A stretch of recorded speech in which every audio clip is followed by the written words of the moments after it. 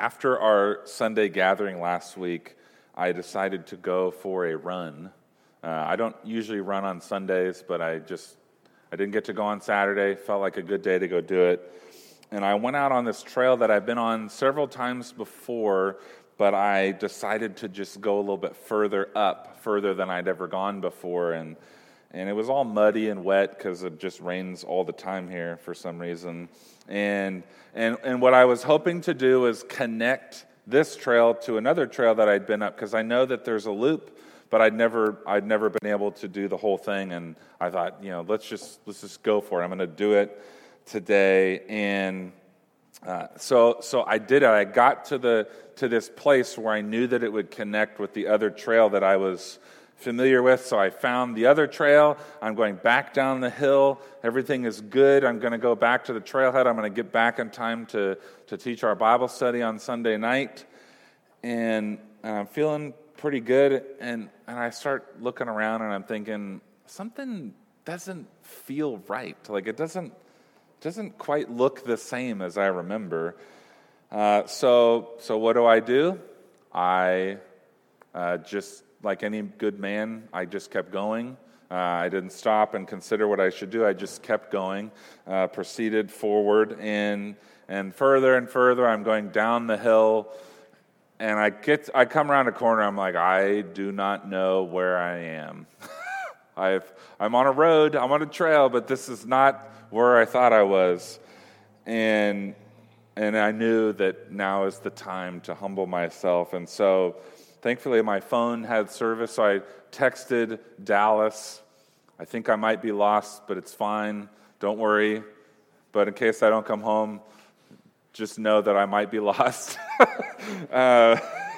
And then I texted my friend Adam, he's a mountain biker, and he knows these trails really well. And I said, I think I might be lost. And he said, Are you serious? Yes, I am serious. And so he called me. He was able to call me, and he said, yeah, they did some logging back there, and they changed some things around. So he said, just keep looking for this one little spot, and you'll know where you're at once you get there. And he was right. He got me back on the right track, and I made it home late. The Bible study I had to call people and text people like I'm going to be late, and I had, it was a long night, but I made it back home. And I was thinking, well, the first thing I thought was, this will make a really good sermon illustration sometime. Little did I know it would just be the following week. But I think as people, we often find ourselves in similar positions, and it could be in our relationships, it could be in our career, it could be in our education, it could just be the spot we're in life is, we thought we knew the way things were going. We had a plan, everything's moving along, and all of a sudden we look around and we realize, I am not where I thought I was. Which way do I go from here? How do I get back to where I should be going? And who do I ask for help? Who do I call? Where's the guy that knows the trails? And as people who follow Jesus, people who are disciples of Jesus, we're not exempt from these questions and from these same kind of dilemmas. And I think sometimes it can be even more confusing because we don't just get to ask, which way are we supposed to go? We also have to ask, which way does God want me to go? What's God's will for my life? Which way does He want me to go? Because when we follow Jesus, we don't just ask these questions of ourselves. We ask them of God. We ask them of Jesus. So as followers of Jesus, we are to be guided and led ultimately by Him. And we see this pattern of Jesus' guidance for us and His direction for us. It's laid out in this passage that we're looking at as we continue through this series in the book of Acts. And in the early days of the Christian church, of Jesus' church, they were constantly confronted by this question, which way does Jesus want us to go. And we've seen this over and over again where there's some conflict, there's some question, there's some unanticipated opposition, and they just keep on having to say, which way do you want us to go? What do you want to have happen next? And they knew, okay, we know Jesus wants us to go on his mission. He wants us to take the good news of who he is, what he's done through his life, death, and resurrection. He said, go take it to the world. So we know that. But they didn't always know what that would look like and what the timing would be. And they're dealing with, the question of their ethnicity. We're Jews, and then there's all these Gentiles. How does that work? We looked at this passage last week that dealt with that in really specific ways. There was just a lot of messiness going on. And that's true of going on Jesus' mission. It's a messy business. There's not a lot of clarity on specific things all the time. And we're always going, I just want to know what I'm supposed to do. I want to know what I'm supposed to do next. And that can be difficult because we don't often get that clarity and that specific direction that we're looking for. And so, what should we do? Well, we should turn to the Scriptures. We should turn to God's Word, and we could look at this passage, and we're looking at it. It's not a how-to manual. You probably have a decision you're trying to figure out. You're looking for some direction, and I can't promise that you'll get direct clarity on that issue today, because this isn't a how-to manual. This isn't a user guide for, well, if this happens, you just hit this button and then it works. That's not what we're going to see today, but there are principles for us to see. How do we make decisions? How do we seek the will of God? How do we answer the question, which way do we go? So in this passage today, we're at the end of chapter 15, and we're going to go over into chapter 16. We're going to consider three questions. Which way do we go when we disagree? Which way do we go when we work together? And which way do we go on Jesus' mission? So let's read this passage, Acts chapter 15. We're going to read verses 36 all the way to verse 10 of chapter 16. It's on page 923. It'll also be on the screen. I'd recommend having a Bible or having these verses up on your phone while we're going through this, because we have to jump around a little bit. So Acts chapter 15, beginning of verse 36. After some days, Paul said to Barnabas, "Let us return and visit the brothers in every city where we proclaim the word of the Lord, and see how they are." Now Barnabas wanted to take with them John, called Mark. But Paul thought best not to take with them one who had withdrawn from them in Pamphylia and had not gone with them to the work. And there arose a sharp disagreement, so that they separated from each other. Barnabas took Mark with him and sailed away to Cyprus. But Paul chose Silas and departed, having been commended by the brothers to the grace of the Lord. And he went through Syria and Cilicia, strengthening the churches. Paul came also to Derbe and to Lystra. A disciple was there named Timothy, the son of a Jewish woman who was a believer, but his father was a Greek. He was well spoken of by the brothers at Lystra and Iconium. Paul wanted Timothy to accompany him, and he took him and circumcised him because of the Jews who were in those places, for they all knew that his father was a Greek. As they went on their way through the cities, they delivered to them for observance the decisions that had been reached by the apostles and elders who were in Jerusalem. So the churches were strengthened in the faith, and they increased in numbers daily. And they went through the region of Phrygia and Galatia, having been forbidden by the Holy Spirit to speak the word in Asia. And when they had come up to Mysia, they attempted to go into Bithynia, but the Spirit of Jesus did not allow them. So passing by Mysia, they went down to Troas. And a vision appeared to Paul in the night. A man of Macedonia was standing there, urging him and saying, "Come over to Macedonia and help us." And when Paul had seen the vision, immediately we sought to go on into Macedonia, concluding that God had called us to preach the gospel to them. This is God's word. Let's pray once more. Father, we ask now that as we come today with Lots of questions in our minds of which way you want us to go when it comes to our life, when it comes to our community as a church, to the mission that you've called us to. Which way do we go? And I pray that as we come to your word today, that you would help us to trust you, that you would help us to keep looking to you, that we wouldn't stop asking questions, we wouldn't stop pursuing what it is that you want us to do, and that you'd give us clarity, that you'd give us direction, and that together as we seek you, we would honor you with our lives and with the way that we go. We ask it in Jesus' name, amen. All right, so the first question here is, which way do we go when we disagree? So just a little refresher. We've seen the Church of Jesus growing at just an extremely rapid rate. The good news of Jesus has spread out from the church in Jerusalem, and the church grows to include not just Jews, but Gentiles. And this growth is now going across great distances. We had these two men, Paul and Barnabas. They went on a missionary journey and took the gospel to all these cities, which would be in modern-day Turkey.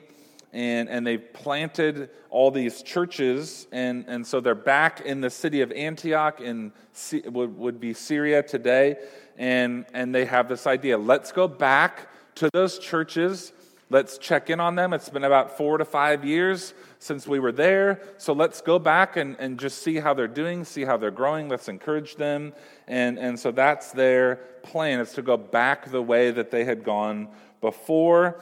It's a good desire. It's a good plan, and it shows that they didn't just start something, but they want to see how it's going. They're showing pastoral care and love for the people in these churches. Not just they're part of the family, and hope it goes well, but they love them and they want to shepherd them and encourage them.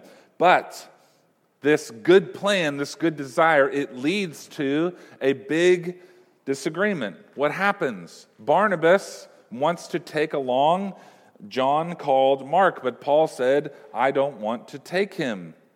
So this is the heart of the disagreement that they have. Barnabas, John Mark was Barnabas' cousin, and he had gone with Paul and Barnabas the first time that they went on their journey, and he was with them for the first part of it, but then he bailed on them.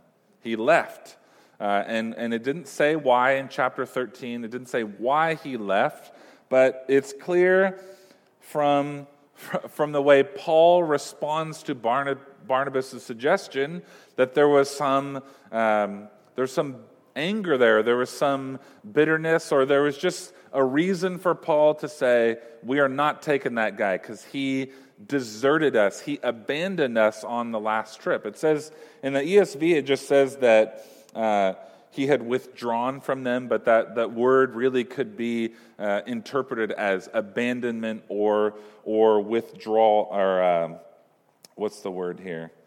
I lost it. Oh, desertion. He had deserted them, or he had forsaken them. So that's Paul's perspective is, we're not taking this guy. And so Barnabas says, he's young. Maybe he was tired. Let's give him another shot. Paul says, no, not happening. And these two men, they have been through so much together. I mean, we've looked at them for the last several weeks. The mission that they've been on, the things that they have gone through, and the way that they've worked together. They have been through getting kicked out of cities. They've had their lives put at risk over and over again. But here, in this desire to go back and encourage these churches, they find themselves in a place where they cannot agree and they cannot come to a compromise, and so they break apart. Verse 39 says that there is a division. They separated from one another. Barnabas takes Mark and goes one way. Paul takes this man named Silas who had come from Jerusalem and goes with him a different way. Now, this is kind of crazy that this is here, right? I mean, when I always think things like this are great proof of the truth of the Bible. That when if you're trying to construct something that's a myth, you don't usually include things like, man, they just couldn't get along over like little issues. but this is like the real deal. Like they can't figure this out. And my question is always like, who is right here? You could kind of see they both have a good point. They both have pros and cons here that make sense. Barnabas, he's known as the encourager. He's saying, let's give this guy another chance. We all make mistakes. He wants to go. Let's do this. Let's bring him along. And this is going to be a big part of his life. Or is Paul in the right here that he's saying, we're on Jesus' mission. We can't take along people who are just going to flake out on us and maybe put us at more risk and in danger. He's not reliable. We need people who are going to endure and push through. Like John Mark wasn't even there when they tried to kill us with rocks. What's he going to do when that stuff starts happening? Which way do we go when we disagree? The answer to our first question here is somewhat unsatisfying because we don't really get a clear answer here. There's no moral quality that's given to either person or to their argument. And it doesn't even say that what they did was a sin. They had a sharp disagreement. They went off on their own mission, and neither one is said to be right or wrong, and they head their separate ways. They each take a team, and now we have, instead of one group going out, we have two groups going out. And here's what I think that we can learn from this first question, that even in our brokenness, even in our sin, even in our inability to work together on Jesus' mission as we should, or what we would say is the ideal, Jesus' mission is still going to be accomplished. And in fact, the mission is multiplying here. And we would say, well, that's not the way we would want to do it, right? Like, why couldn't they just figure this out? But in spite of our brokenness, in spite of our sin, the mission of Jesus is multiplying and going out. I have a friend who, she's asked me several times, why don't you go to the same church as all of your friends? Like, you have a lot of Christian friends. You guys are all kind of in the same community. Like, why don't you go to church with all those people? Like, that would sort of make sense that if you love Jesus, you would worship him together with people that you like hanging out with, right? That makes a lot of sense. And in some ways, I agree with her.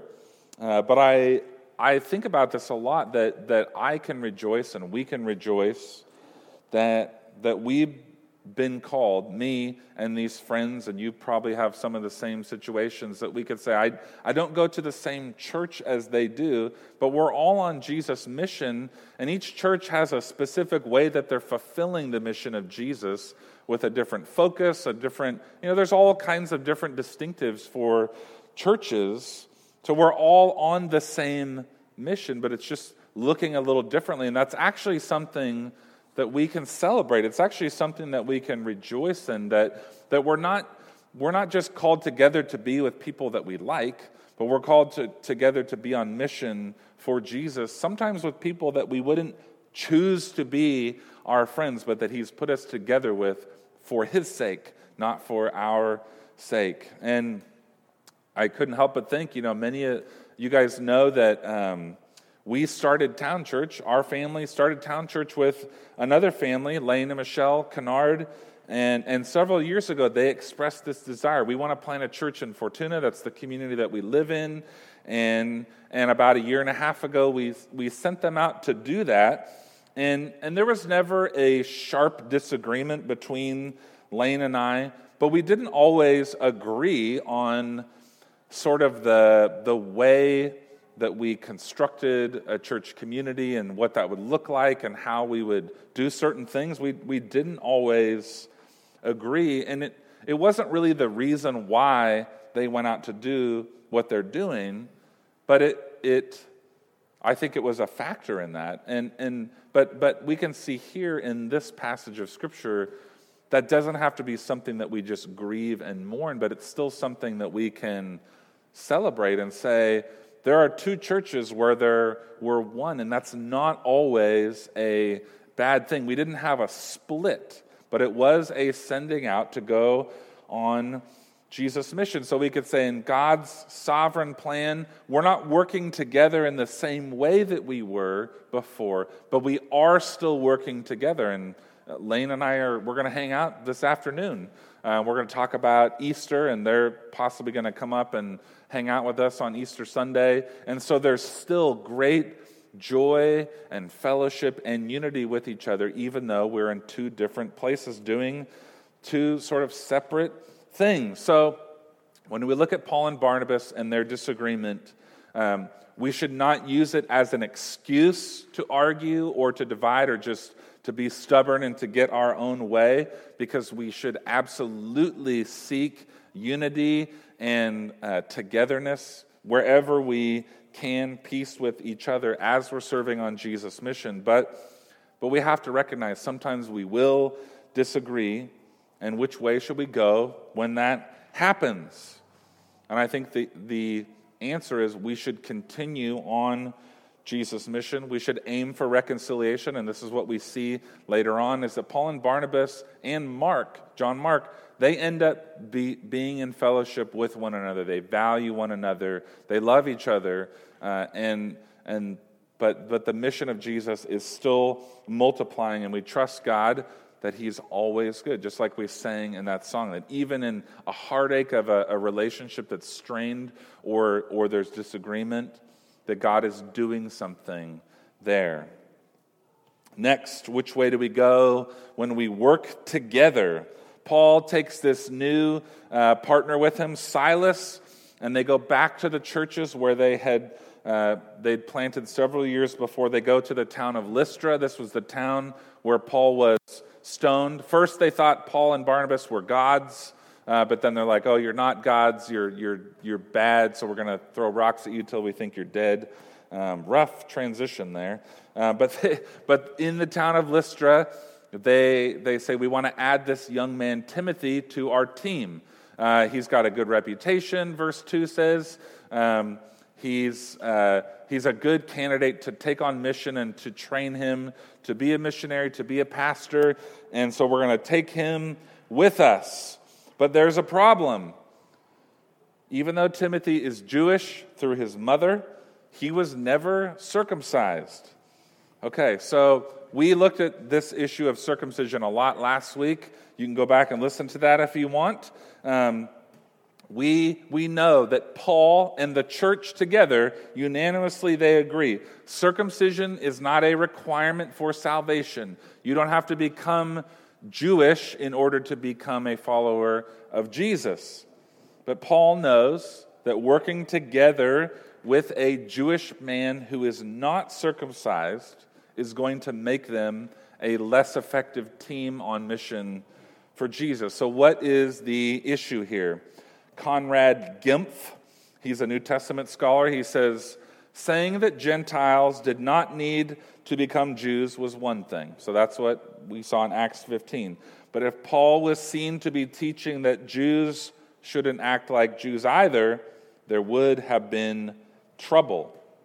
So that's the core issue here, is that, and this is what Luke says in Acts 16, that if they're going to go to minister to Jewish people, if they're going to take the gospel to these people, but they have someone with them who is Jewish, but who is not circumcised, it's going to be a stumbling block. It's going to cause problems on their mission.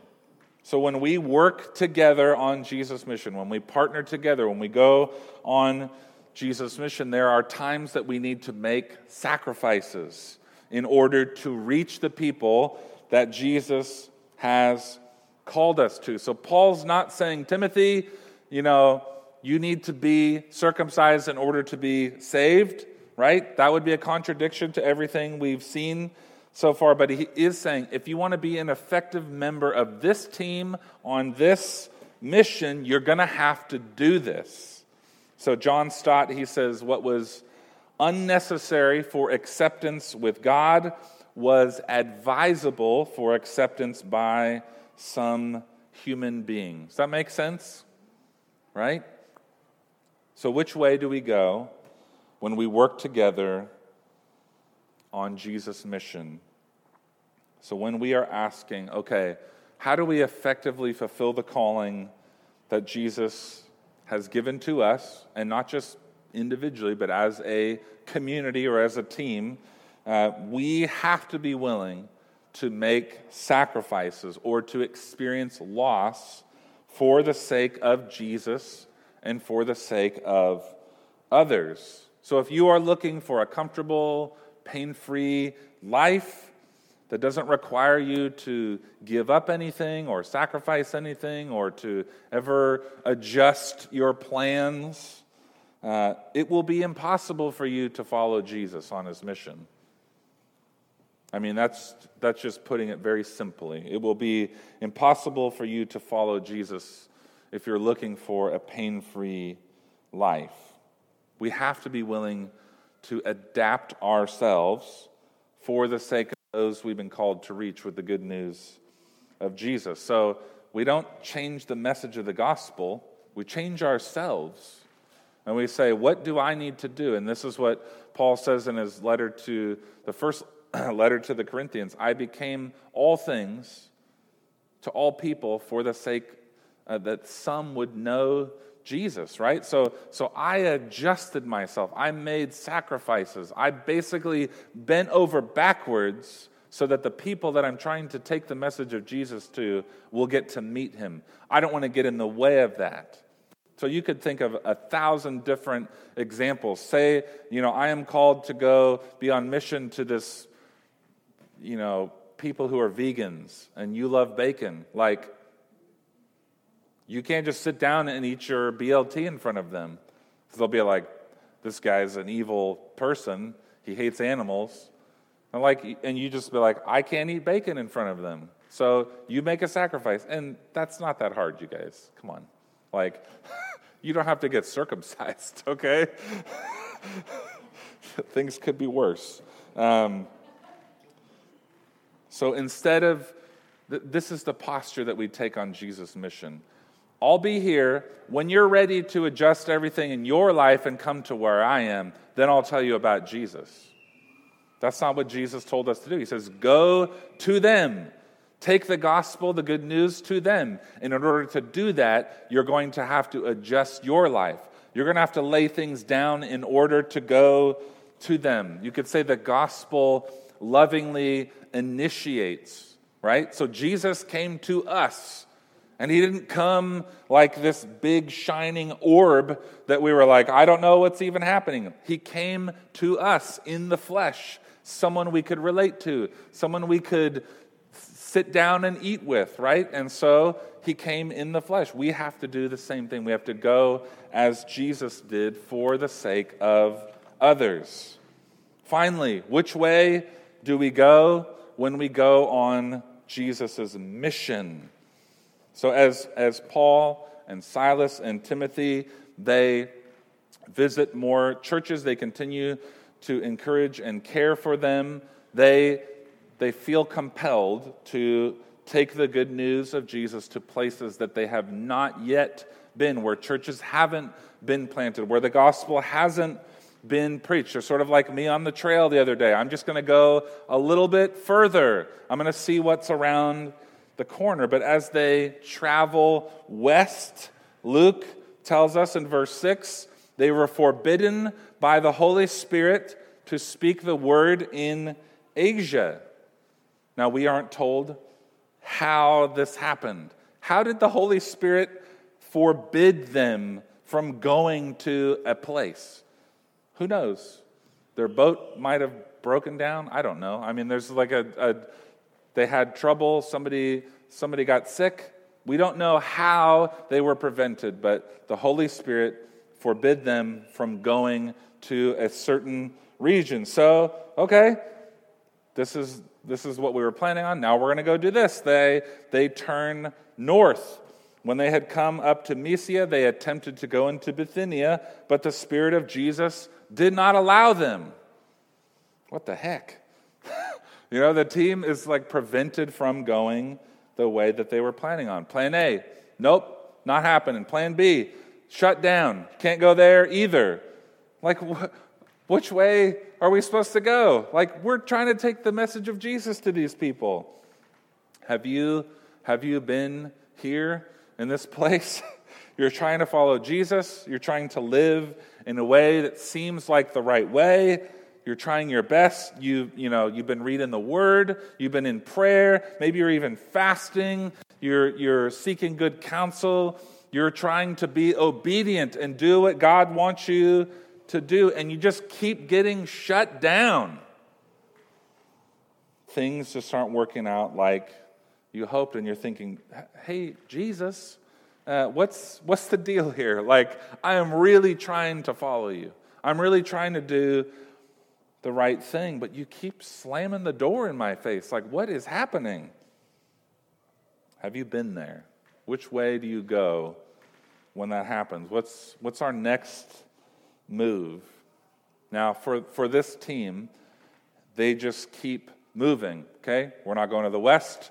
We're not going to the north. So they go south. And they go south 400 miles on foot. 400 miles. That is so long.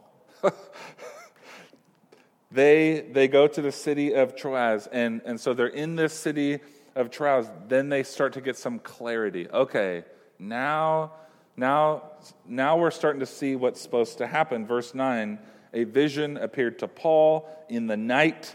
A man of Macedonia was standing there, urging him, saying, come over, begging him, come over to Macedonia and help us. So finally, a door is open after all the doors that have been closed, all the going in circles. I mean, if you look at this on a map, they did not take the short way. Like, they just kind of going all over the place to get to the point where they finally know what God wants them to do. He gives them direction. So Paul has this vision. The next morning he gathers the team together, which now includes Luke, who's the author of Acts. He starts to say, we and us. So Luke is now part of this team, and they immediately make plans. Let's go over into the European city of Macedonia in verse 10.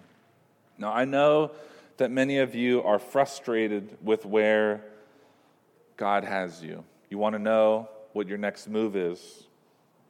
And maybe you've gotten tired of waiting, and you're just like, I'm going to just do something for the sake of doing something. Like, I'm going to just lower the shoulder and just ram into that door because maybe that's what I'm supposed to do. Which way do you go? I love this quote from A.T. Pearson. He says, we need to trust God for our guidance and rejoice equally in his restraints and constraints.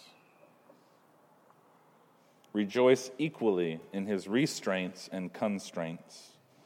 And so what he's saying there is we need to continue seeking God for his direction. And when the door is closed, we say thank you. And when the door is open, we say thank you. He's your Father.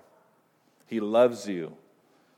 He is always good. He wants what is good for you. So if the door is closed, it's because he wants good for you. And if the door is open, it's because he wants good for you. He wants what is best for you. So we've asked the question, which way do we go when we don't agree, when we work together? Which way do we go when we're on Jesus' mission? And we've been called to seek unity, to seek peace with one another. We're called to make sacrifices. We're called to trust God for his guidance and rejoice with both open and closed doors. But we're here at the end, and you're thinking, well, okay, what does all this have to do with my life today? I mean, it's great to hear about this story, but I don't see what an argument and some guy being circumcised because his mom was Jewish, like, what does that have to do with this decision that I am facing, or these open or closed doors? So here's how we finish today. Acts 15 and 16, they're telling us a story, but I think there's some direction for how we can make decisions in our lives as we follow Jesus. So here's 4 principles. I borrowed these from 2 authors, John Stott and Tony Merida, and they say the way God guides us is that he does it through both closed doors and open doors. And we've seen this in here. Sometimes God says no, sometimes God says yes. Sometimes he restrains us from something, sometimes he compels us, he pushes us into something. Sometimes he prevents us, and sometimes he prompts us. But whether it's a yes, whether it's a no, he is guiding us. So that's one way God guides us. Another principle we can see is that God's guidance, it's not just circumstantial or what's happening, but it's also rational. So we use our minds. We use the faculties that God has given us. We're not just banging our head into the wall until something gives.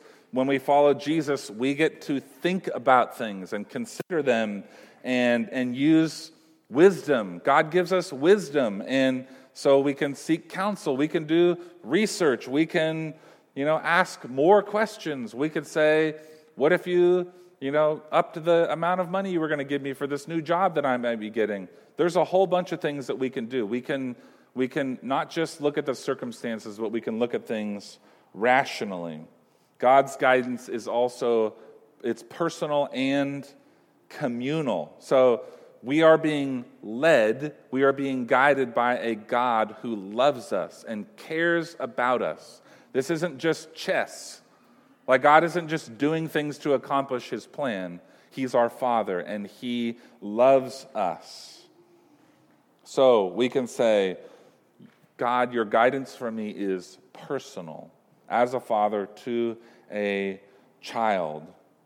And even in the no's, like that we saw in this passage, it's the Spirit of God who is communicating these things. Somehow they know this is God's no for us. And so we can trust that even in the no, that it's him and it's personal. God's guidance is also communal.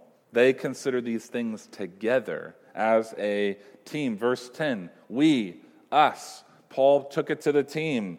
And I think the community of Jesus is one of the best ways that we can make decisions. So don't miss out on the benefit that you have of a community who loves you and cares about you in Christ, to say, like, this is a decision that I am facing. Would you pray with me? Would you speak into this issue in my life? And that's such a blessing that we have in our community. Lastly, God's guidance often comes gradually and unpredictably. So this whole trip that they're on, they didn't start out with let's end up in Macedonia. It's sort of open-ended, like they were just out there, let's go visit these churches, and once we're there, we find this guy, let's bring him on the team, and then we go here, we try to go there, it doesn't work, we try to go here, it doesn't work, now we're going to go 400 miles the other way that we were never planning on doing. We meet this guy who's a doctor, he's going to come with us, his name is Luke. I mean, they just go from place to place the long way, and it must have seemed confusing to them sometimes, like, we're just kind of caught up in this thing. We're just walking forever. Like, we don't really know what God is doing necessarily. Am I even supposed to be on this trip? Good thing we didn't bring John Mark, because he definitely would have left at this point. Slam on John Mark. That's not fair. He's not here to defend himself. Do you ever feel like this, though? Like, I am just treading water. I'm going nowhere. Nothing is being accomplished. I'm not meeting, at this point in my life where I thought I would be. Even when we feel like nothing is happening in our life, God is working. God is doing something. God is making preparation for us. He's leading us. And then all of a sudden, there's the way. There's the door. There's the trail, there's the clarity, and all of a sudden you're going, wow, like where there was all this not knowing, all of a sudden I can see the road in front of me. And we look back and we're like, oh, actually, now I see all these things that felt like nothing was happening, God was actually leading me to this place right now. Which way do we go? Keep trusting Jesus because he loves you and he cares about you. Keep searching the scriptures. Keep reading, even if you've read it 100 times before. Keep on praying, asking God, which way do you want me to go? Keep leaning into community, seeking God together with other people, with other Christians. Keep an open heart, have a humble heart. Consider that you might have to make sacrifices in ways that you don't want to. Keep being faithful to what you know God has called you to as you wait on what you don't know what is next. Don't give up. Don't be discouraged. Don't lose heart. Because as long as God is with us, we have reason to be thankful. Whether I know where my foot's going to land after I take this next step. I'll finish with a quote from David Livingstone. He says, "Without Christ, not one step, but with him, anywhere." Let's pray. Father, that is our desire, to not move forward without your leading and your guidance, but when you do call us, that we would go anywhere and do anything that you're calling us to do. That's what it means to follow you, Jesus. So I pray that as we are asking these questions in our life, which way do we go, that we are hanging on to you with everything that we have. And when we can't see, that we could wait with patience and keep on hanging on, and that when you call us to go, that we do. Thank you that you are with us, that you are a Father, and that you are leading us in the way that we should go. We trust you and we love you, and we pray this all in Jesus' name. Amen.